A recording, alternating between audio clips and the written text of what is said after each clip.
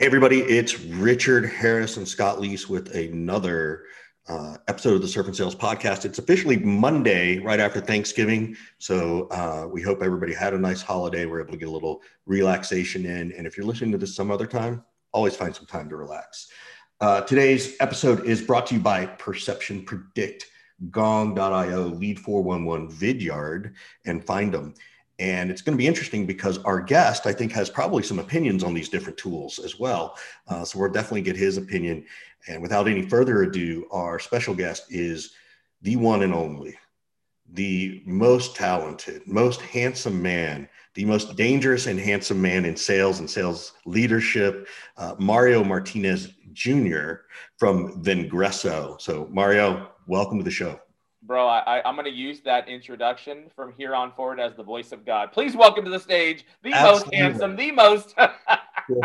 Feel free. Hey, before we jump into like some details of stuff, definitely give people the context of Vengresso. Like, what is it that you guys do? We want people to understand where your answers are coming from and sort of how you see things. And by all means, you can tell us how you became a sales degenerate like the rest of us. So. I love it. Thanks, Richard. Appreciate it, bro. So Vengresso, we are a modern sales training company. We focus squarely on digital sales prospecting. So that's our niche. So if you look at all the 200 plus training companies that are out there and individual consultants and everybody in between, most people target from hello to close. Training folks the skill development on hello to close, where we are pretty much pre-hello. So 70% of all of our training is getting you more hellos. And from the moment that someone says hello, all that right there from hello to close, that's another training program. So we're not there. So what do you mean though by digital? Like I get it. Like it's 2021, we should say it, but it's still a buzzword. Like how? Yeah. Give some more context if you don't mind.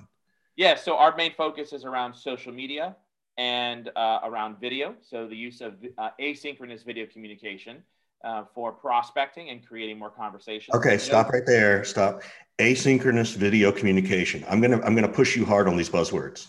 All right. What asynchronous video communication? So right now we're synchronous, right? You and I and Scott, we're talking synchronous video communication. That's two-way. I can see you, you can see me, you can see my body movements, you can see all that happening real time. Asynchronous is I create a video and I send it to you utilizing a video sales acceleration tool like, before you say which one, like a OneMob or a Hippo Video or a Vidyard, any of those types of solutions that you've got that you mentioned earlier. I think you said Vidyard, if I'm not mistaken. Yep. So that's what we call asynchronous video communication, and that's part of the digital component. If you look at also what else is included in digital, you would include text messaging. Now, technically speaking, email is included as a digital component as well. However, with a big but, that's what I would lop into. While it is digital, yes, affirmative, it is actually a traditional selling tool that we've always used, just like the phone and just like face-to-face meetings. So with that in mind, we don't focus in on phone prospecting. That's not us. We don't touch it. That's not our expertise. Certainly having opinions and thoughts about that, but we don't really go in that particular area. And we will be launching a selling with email solution actually in 2021 and our selling with text messaging solution as well. And our slant is focused clearly on the seller. We're not a marketing organization we're not a sales organization to marketers, whereas marketing has the quote digital marketing. We are all around digital sales and digital selling. So it's really that one-to-one communication between a rep and a buyer.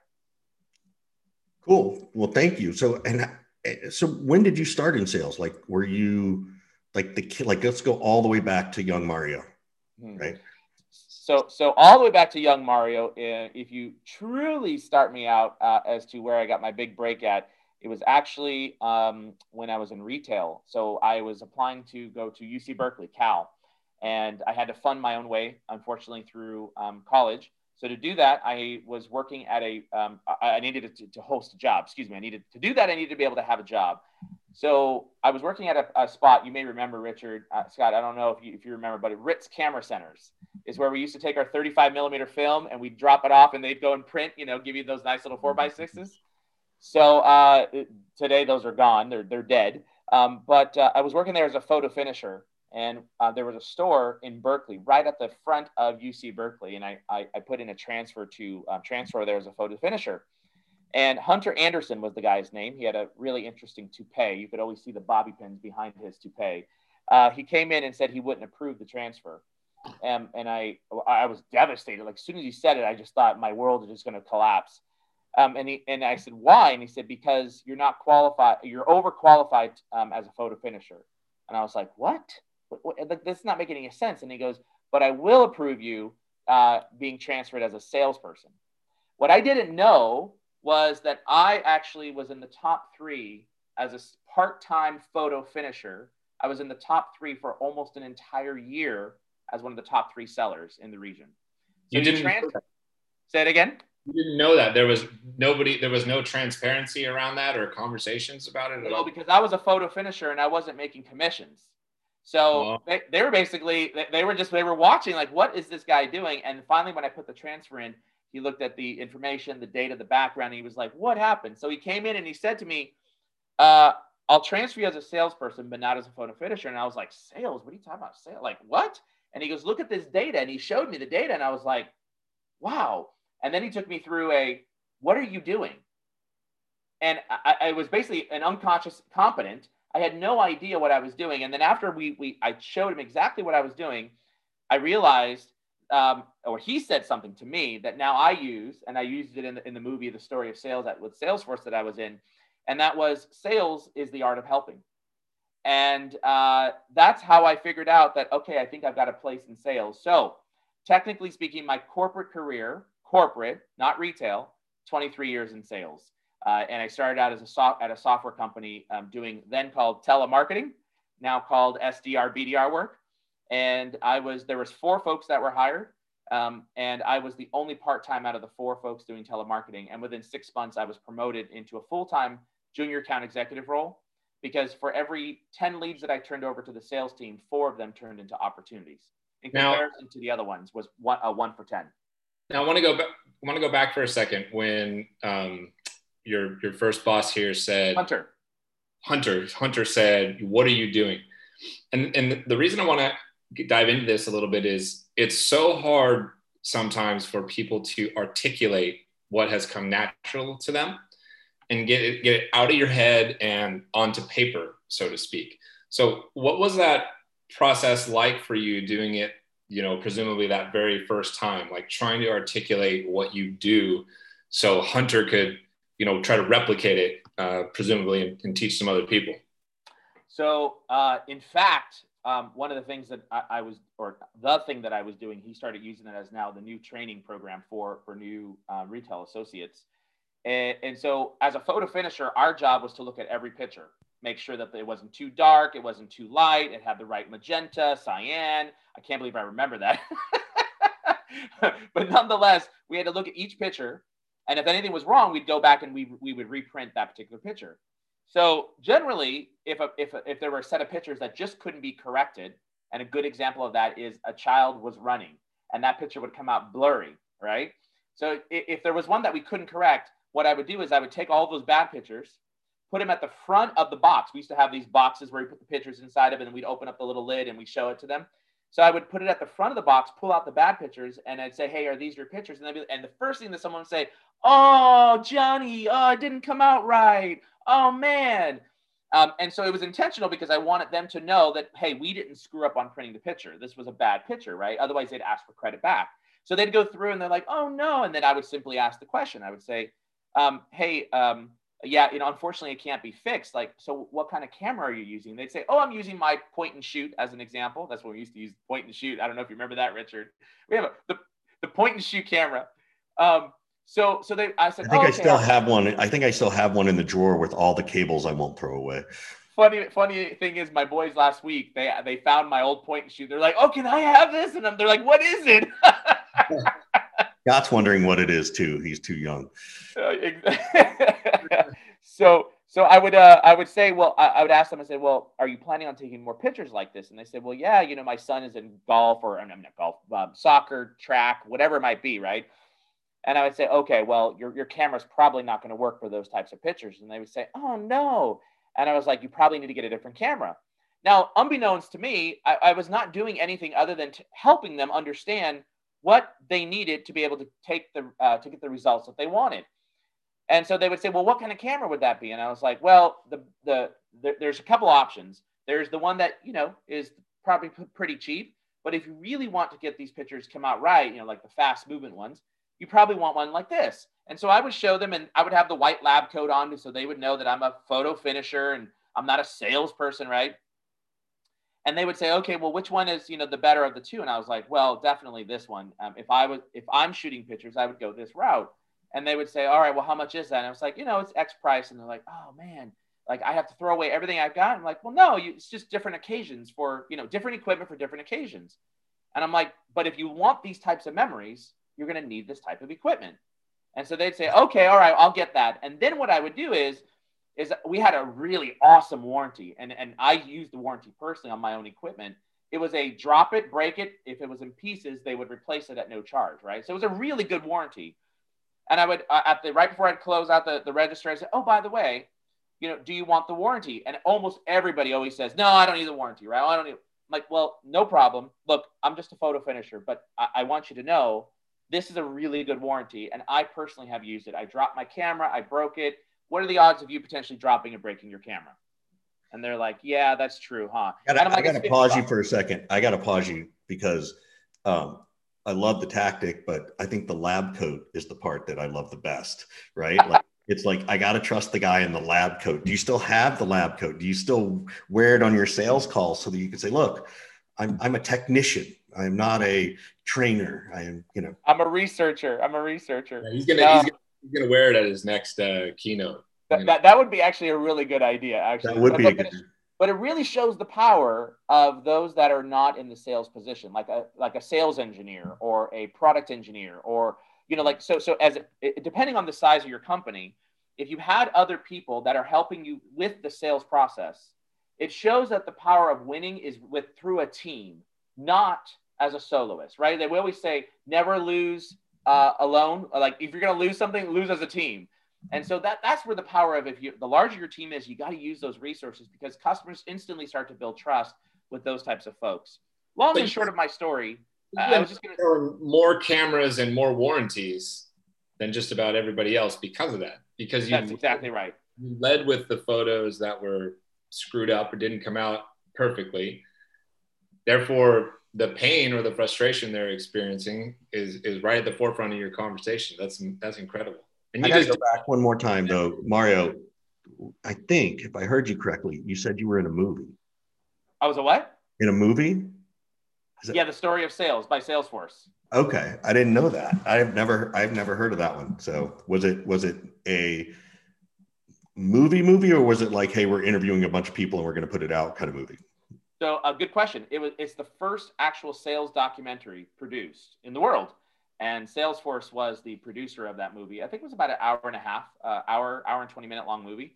And it's a documentary of how sales started and all the different sales thought leadership and methodologies and bring it all together. Salesforce produced it for the 2018 Dreamforce conference. And they had 20 sales influencers from around the globe. And I had the privilege of being selected as one of them to be part of the movie and, bringing forth some thought leadership around selling. And that's where I then brought the quote forward that Hunter gave me after I told him this whole story. And he says to me, he says, so really what you're doing is you're just helping a customer.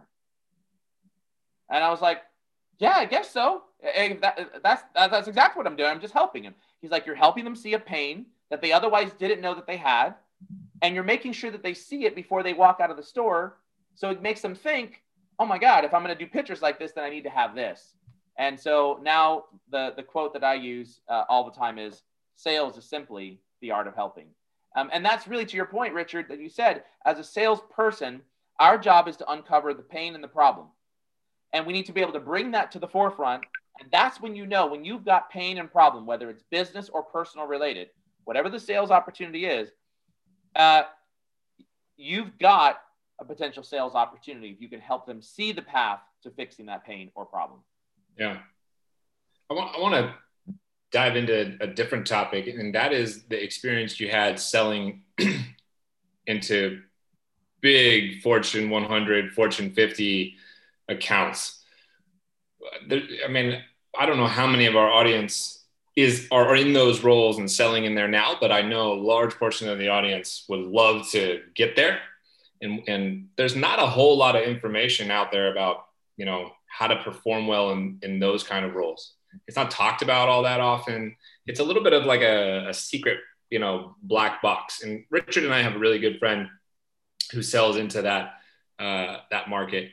But I'd love to hear your kind of tips and tricks. What would you be doing now if you were still selling into that market? And what might somebody do to hone their skills so they could get the chance to get into that kind of sales environment? Great question. So I spent a good portion of my career inside of global accounts, slaying big 30 to $120 million contracts. And it's a real thrill. It is an elephant hunt, that's for darn sure. And to get there, you've got to earn your way through the ranks. So generally, most folks start out in, you know, the SDR, BDR role, then they hit into the SMB, mid-market, majors, nationals, globals, and that's how you're going to, you know, get there.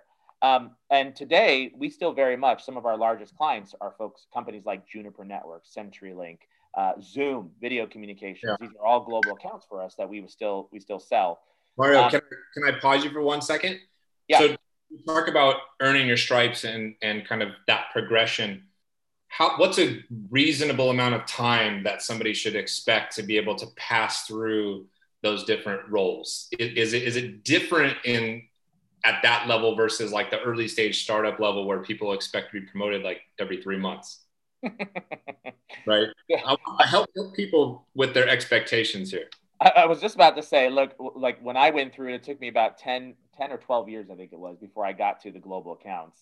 I think it was 12 years, if I'm not, maybe 10 years. So, but now I think that potentially, depending on the product fit, like the company and product fit, if you've got a product that can fit into the global accounts, you're not going to get there within 6 months. And I think a lot of folks are coming into sales and they expect to be promoted every 6 to 12 months. And first of all, my personal opinion is you may go from like an SDR to like a market development manager role or to a junior account executive role. There may be that pathway within a year.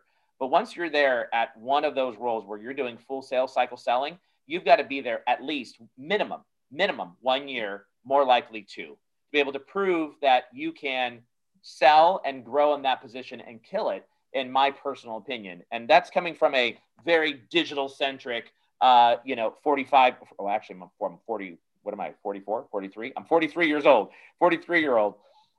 So from that perspective, I would say it's going to take you at least to get into globals, at least 7 years to be able to get something like that. And you got to earn your way there. So talk about that. What does it mean to earn your way there aside from time, right? Like are the skills the same? You just need more practice? Yeah, success. Right? So the way I would look at this is, well, I'll give you my track record, right? And I'm not saying this to be like egotistical or show me, like, ooh, look at me. But if you look at my track record in corporate, 18 of my corporate years, so 5 years on my own as my own company, and 18 spent in corporate. Out of those 18 years, 15 of those 18 years were spent in the President's Club or 100% Club. So that demonstrates theoretically. Yeah, consistent. Either I was super lucky for 15 out of those 18 years, right? Yeah. Like I was in the right place at the right time. What are those skills that you had to hone, right? In terms of, relationship building. Right. But again, okay, so what does that mean for you? So the key to unraveling a larger account is, first off, you need to quickly learn that there is no one single decision maker. Even back when I was selling to the likes of Wells Fargo and McKesson's, there was no one single decision maker. It was always then and now, it just seems to be more highlighted now, then and now, a decision-making team and committee. And your job was to figure out how to get into each of those individual buying influencers and build a relationship with them such that they can build trust over the course of time and say, yes, I want to sign over a $50 million deal to you. Now back then, was it a lot of flying around and having lunches and face-to-face meetings and that kind of thing? So I probably was on the road back then. If I go back to 2005, 10 years ago, if I go back 10 years ago, I probably was on the road 4 days out of the month. That's not too bad.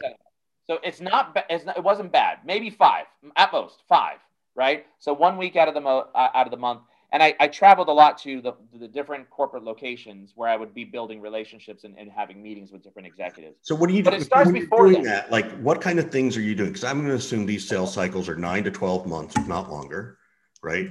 How are you building your relationship other than, hey, let me take them to dinner? Like, is the deal so big and is the value so complex that, well, you know, it actually does take 15 visits. And in this visit, we walk through this part, and this visit, the next part, and then the next visit. And then, oh yeah, we do go to dinner and have cocktails and that kind of stuff. Like, what does that relationship building mean? It can be exactly as you just described. But let me take you a step back to a couple questions you asked earlier. And that was, what are the skills that you have to develop to be able to get there? And it's no different whether you're working on a mid-market account or a majors account. The buying committee may be larger as you get bigger, as you get into bigger accounts. So on a mid-market account, as an example, you might have 3 key decision makers. The question is how are you navigating between decision maker 1, 2, and 3? And how do you get decision maker number 1 to get you into decision maker number 2's office and or to decision maker number 3's office? And those are the skills that you need to demonstrate to get into some of those larger global accounts, is that you can navigate through an organization, through all the buying decision makers, and you clearly have built relationships and you're hearing the problems and or concerns that they're addressing, and you're individualizing the solution to each of those particular person's concerns. Whether you do that on a major account with 3 decision makers and you prove that you can navigate through a buying committee, once you've done that, now you can do that on a scale of 5, 10, 20 decision makers, whatever the number might be. And so that's really the key is if you're in a mid-market space or you're in a commercial accounts organization, I promise you there's more than one decision maker. Does the need for the strength of those relationships to be just like tighter and tighter increase when you get into this F50? Meaning, like, I think people know in a regular AE software sales environment, mid-market, let's say, okay, I need to build a relationship with Mario and with Richard in order to close the deal. Can I get away with like a 70% strength score on my relationship factor to close that mid-market deal, but I need a 95 or higher to close a global account? Or is the strength of the relationship the same? You just maybe need more of those relationships in the larger account. I think the answer to that is it depends. I've worked with buying committees before where there was a team of 12 people that were influencing a buying decision. And there was one person who was not the key decision maker, but could absolutely have the strongest voice of the 12. And that voice could sway other people on that decision-making team. So the answer is yes, it could happen the way you just described it, Scott, but also it could go a different way. And that's why it's our job to understand each individual involved in the buying process. What are the individual pains? What are they trying to get out of this? What's the personal win? What are they looking for? And we only do that through individualized relationship building that we might do. And most of my work that I did was through virtual anyways, which is what was interesting, unique when I worked in the globals accounts, because most folks in globals are traveling all over the world and globe, and they're having meetings face-to-face, golfing, dinners, those types of things. Whereas I flip-flopped that and I allowed myself to virtualize these types of meetings and build those relationships and understand how to be able to work with these folks and understand those individual pains. However, I will say this, that the senior most executive, which was, in this case, we were selling to IT. It was the global CIO. In one example I'm thinking of, which was McKesson Corporation, was one of my target accounts. McKesson Corporation was a Fortune then 16 company, and the global CIO was a direct report to John Hammergren, the then CEO of McKesson Corporation, which was a $120 billion company. And that decision maker could absolutely sway a decision one way or the other. In fact, there's a great story. I lost a $36 million deal. Oh. And I got the phone call from the CPO, Chief Procurement Officer, who basically said, well, thanks, no thanks, you're being thrown out, you lost this deal. And we're moving forward with another one of your competitors. And was it a pricing issue, do you think? It was a pricing issue. Yeah, he wanted us to come down. We were 20% higher. And we weren't budging. And that was a decision that my leadership team allowed me as the global account executive to make, to not come down closer to the price point. And it was because what I knew, what we did on the back end that nobody else would be able to do, and the relationship that I had, that I said, no. Now, I didn't expect us to lose that deal. However, I had a contingency plan. And that's where a skilled global accounts seller knows exactly, if I'm going to pull this lever or play this card, I've got the next ace ready to go up my sleeve, right? And so when I got that phone call, it was like the pit in my stomach. It was like the worst call you can get. And the next call was I called my EVP and said, we lost the deal. And he said, what? I can't believe, what are you talking about? And I said, oh, hold on. I'm going to try to win it back. Right now, there's AEs and VPs of sales listening who have that reaction over a $3,600 deal, let alone a $1 million deal. No doubt. And and most of those people would be like, just cut the price, Mario. Just cut the price. That's exactly right. So what ended up happening was I called the CIO on his mobile phone. Now, what nobody knew was that the global CIO that I had a relationship with, that he and I became friends outside of work. All right. We went to the Madonna concert together, his wife and my wife. We did dinners together. He came to my wedding. Of course, he didn't tell anybody but his global admin, right? So we became friends and building a relationship. And that happened as a result of me being on the account. And I just became human, right? I just became human to him. And so I placed a phone call to him. And I said, global CIO, it appears that your CPO made a decision and we lost the deal. And he said, yeah, I heard. And so I said, there's 2 questions that you need to ask him. And he said, okay. And I said, and I can promise you he doesn't know the answer to either of these 2 questions. And this was my trump card. I knew that what we had built on the back end in terms of an infrastructure integration, that the other providers were not going to build. And what the pain was, is that they had, in this case, it was about 70,000 employees that were ordering from their sourcing site these solutions that we had. And in order for the other company to come in, they would have to have spent about $15 million to do the back-end integration. We had already done that. It was a sunk cost. We weren't going down on price. Now, I asked him, I said, here are the 2 questions that you need to ask him. Number 1, when you sign the contract with the new provider, will you guarantee to me that on day 1, all of our employees will be able to order? That was number 1.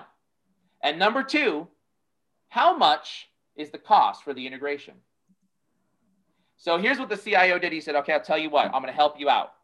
I'm not going to sway this deal. I'm not going to do that, but I'll help you out. I will ask that question for you. I said, that's all I want you to do. So he said, tomorrow when I'll walk past his office. He just as he tell me, he says, tomorrow I'll walk past his office. I'll just pop my head in and I'll ask him those 2 questions. And then if you're right, then we'll probably be back in discussion. If you're wrong, nothing I can do about it. I said, deal. So that's what he did. He called me up later on. He said, I walked past the CPO's office, stuck my head in. I said, hey, congratulations on the decision. I heard you're throwing Mario and the team out. He's like, yeah, unfortunately they wouldn't come down on price. They wouldn't want to play the game. He goes, yeah, well, sounds like it was a good decision. So he says he walked past the office and goes, 2 or 3 doors down and on purpose. And then he said, I walked back to his office, stuck my head and said, hey, real quick, by the way, I got 2 questions for you. And he asked those 2 questions. And the CPO said, those are good questions. Let me get back to you. And the reason why he said, let me get back to you, because he didn't have an answer to those 2 questions. So we basically were sitting there for about 6 weeks with no information coming back at all. 6 weeks. And it was the hardest 6 weeks that you would ever think of as a relationship seller, as a global account executive. And you're just like, dear God, please tell me we're going to win this deal. Like, do not let me screw this up. I hope this card is working. So I get a phone call about 6.5 weeks later from the global CIO. And he said, all I can say is you clearly know your stuff. You'll get a phone call. And I said, thank you. That was it. The next day, I got a phone call from the CPO. CPO comes back to me and says, listen, I want to make a deal with you guys. I said, okay, great. Yeah, well, what do you need to come down by 10%, and that'll be enough for us to be able to make our decision and go and award you this deal. And I said, 10%. And I said, I'm sorry. And I knew this call was coming. And so I said, I'm sorry. You rehearsed it for 6 weeks. I'm sorry. Here's the problem. You remember the pricing that we gave you? Yeah. Remember I told you that it needed to be signed 6 weeks ago because you were getting the brand new version before it got hit the streets? Yeah. I told you it was going to hit the streets. And as a direct result, it's been so popular, we've increased the price. So I'll tell you what, you sign this deal in the next 2 weeks, and I'll honor the price that we gave you at the $36 million deal. But if you can't, at this point, it's hit the market, it's become extremely popular, and I'll have to increase the price. And so what I knew is that the cost, the differential, that 20%, it was less than the $15 million that was going to take to produce that integration with the other provider. Yeah. So therefore, I didn't need to come down on my price. And that was because of working, just all the information and the data points. And so we ended up winning that deal. We signed a $36 million deal with them, and that we did not increase the price. But everything I said was absolutely true and absolutely accurate. So that's a story, just like, relationship selling at its best, where you knew each of the players and you individualized the selling process to each one based upon what you knew. That was beautiful. I don't think I've heard a more articulated way to explain it. And it is no different than anything else. There's a lot more nuance, and you just have to be more calm and patient. And I think, at least, for Scott and I, we work in the startup world so much that it's all about a land grab, right? It's all about the logo. And I think as the companies like, Gong and SalesLoft and Outreach and Vidyard and, the larger startups are pivoting, this is the piece they've got to learn, right? Like this is where they struggle is right. these reps doing everything they can I also think it's a lack of experience. I don't think they struggle because they don't want to. Yeah. Well, the battle is as big externally as it is internally. And I tell you, one of my favorite global account story is a deal we had Chevron. Chevron was a deal that we had lost 8 years earlier. Now, I was not involved in that process that the company had lost that deal. It was about a $50 million contract that we had lost. And we lost it. We did zero. The global CIO threw out our CEO of a then Fortune 100 company and said, thanks, but no thanks. Literally, it was a 10-minute long meeting. It was supposed to be a 30-minute. In 10 minutes, he threw him out and said, you're out. You're out. And that deal, we lost it not because of the salesmanship. We lost it. Actually, we lost it and we ended up winning it. I'll tell you what we ended up doing. We lost it because the senior leadership team made a bad decision. And I knew that they made a bad decision, and I put my career on the line for that deal. Wait, you mean senior leadership sometimes gets in the way of salespeople doing their job? And they think that they know better on how to sell in those accounts. Yeah. And this was, and by the way, this was someone who had a reputation of winning big, giant, massive deals, right? Inside of my organization. And it pissed me off to no end. But I will tell you that we ended up winning that deal. And that was somewhere between a $40 and $50 million deal. I don't remember the exact amount. We ended up winning it, but I almost killed my entire career off that deal. And that is a story. That story, I tell you, I don't know if we have enough time, but I can take you through that story. But that is a story of not selling externally. It's learning how to sell internally and watching the landmines before you step on them, and knowingly putting on your battle armor suit and stepping on one of those landmines to watch something explode to get to where you need to get. Can we do it in like 4 minutes? Can you give us some highlights of that in a second? All right, here we go. Before you do that though, because we're going to have to quickly wrap up after that, but I want to also, this is the best way to drop, our sponsors, Perception Predict, Gong, Vidyard, Lead 411, and Find Them. Please check out those folks. They are massively helpful and relevant to everything we're talking about, whether it's hiring, whether it's selling internally or externally, and learning how to sell and learning how to find those right people. So anyway, give us the highlight of the two biggest things you had to do to sell internally in your org on this deal. Love me my gong, by the way. Love me my gong. All right, so here we go. We needed to come down on price. Now, this was truly a pricing play. And the leadership team felt like we didn't need to come down on price. And I just could not believe myself why somebody would think that after all the efforts that my team had done, they would not listen to what we needed to do. And we had an internal champion inside there who said, listen, I'll help you get this back, but you got to be able to get to this price. So what happened then was, oftentimes you start escalating things up the flagpole, and all of a sudden people start working in these small little vacuums. John gets with Susie and they get into a room and they talk about a deal and they come up with a decision. They push it back down to the VP and the VP down to the director and the director down to the manager. And you're like, what? That's not what I asked for, right? And it's totally something different. And inevitably, it always happens that way, which is why every single special pricing discussion, I include the rep in every meeting, with whatever, if it's the president or CEO, the rep is involved because they know the information that we don't know. So what happened was that was one of the cases. And so we took the pricing request up and they denied the request. And they said, here's the price. This is what the market's paying. And I pushed and pushed and pushed. They wouldn't budge, to the point that I was told, drop it. So here's what I did. In 2 weeks, I knew that we were going to be at our sales leadership retreat. And it happened to be that the CSO was one of my former mentors of the company. So I went to my boss and I said, hey, listen, man, at the leadership retreat, he said, don't tell me. And I said, wait, what? He said, I already know what you're going to do. Don't tell me. And he said, I need to be, whatever you're going to do, I would do the exact same thing. He said, I would do the exact same thing, but do not tell me because plausible deniability. And I said, you got it. So we meet. And I see, his name is Paget, by the way, great guy. I see Paget, and I said, hey, how's it going, buddy? We have small talk and all that good stuff. And I said, man, it's really too bad that we're going to lose the Chevron deal. And he goes, Chevron deal? What are you talking about? I said, what do you mean, what am I talking about? What are you talking about? I said, whoa, wait. You don't know about it? He said, no. I said, well, my SVP said he got your approval on the pricing that came back down the field. He said, what? I said, wait, you don't know about this? He goes, I don't know anything about this deal. I said, that's so strange, because when I asked the VP of finance, he told me to back off and he had already gotten your approval on this. He said, tell me about the deal. So I told him about the deal. And he goes, you mean to tell me that we won't come down another 15 more? He goes, what's the price point?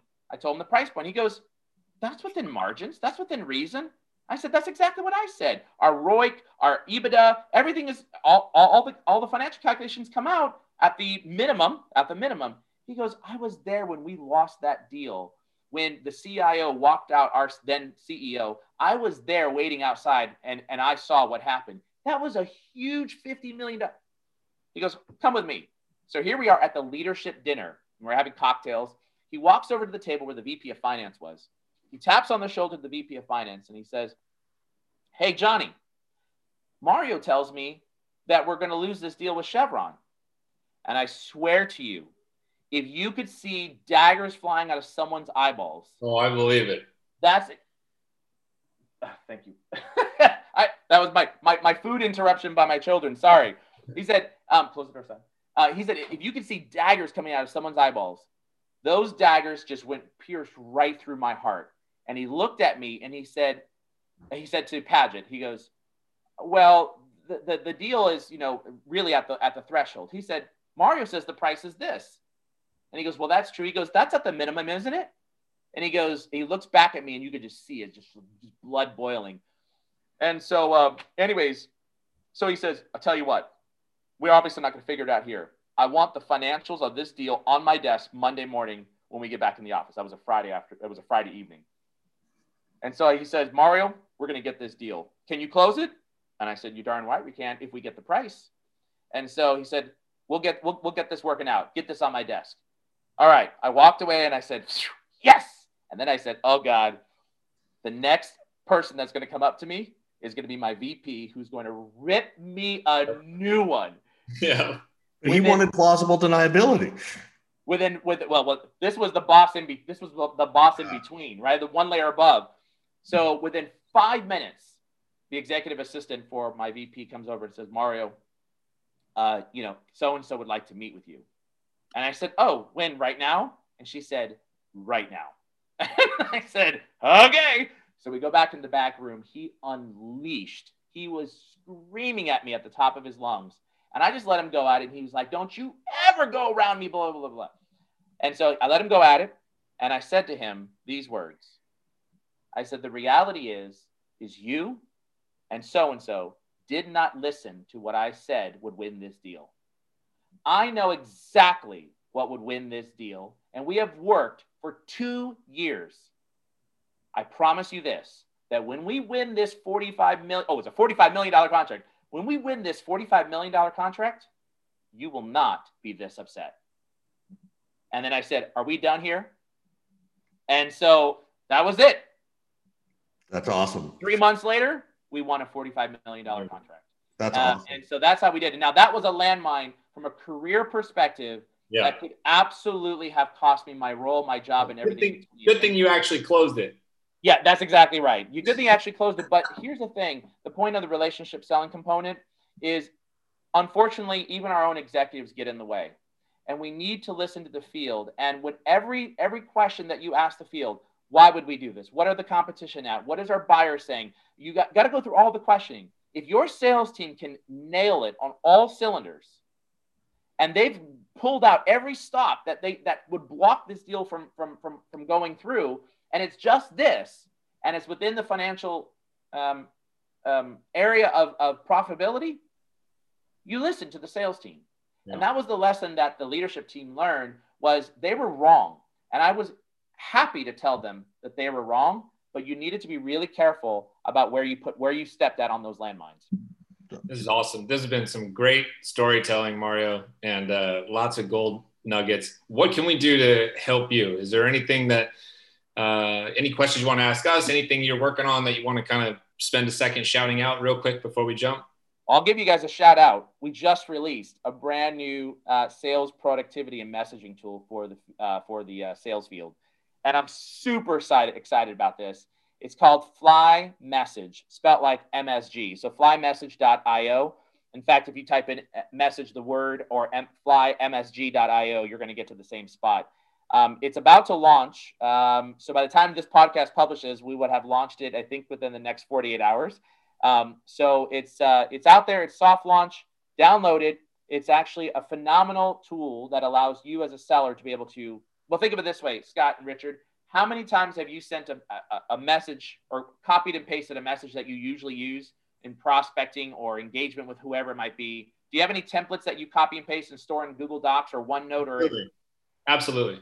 Sure. We've solved that problem from a sales productivity perspective. Download it, apply your fly cut, and with just a few keystrokes, you can expand out a bunch of text. And so the way sellers are using it today is we've got a bunch of templates that we have inside there. In our free version, and then in our premium version, which will be launched in the next few months, we'll have all of our 60 plus templates that we use inside of our digital sales training course.